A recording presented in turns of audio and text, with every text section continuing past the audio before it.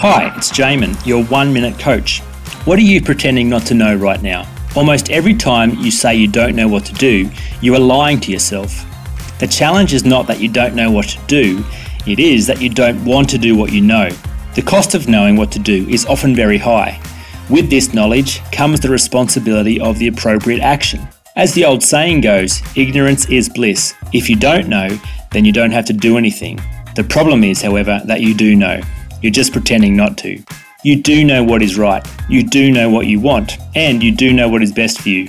You are just pretending not to, so you don't have to do anything about it right now for fear of facing the pain involved.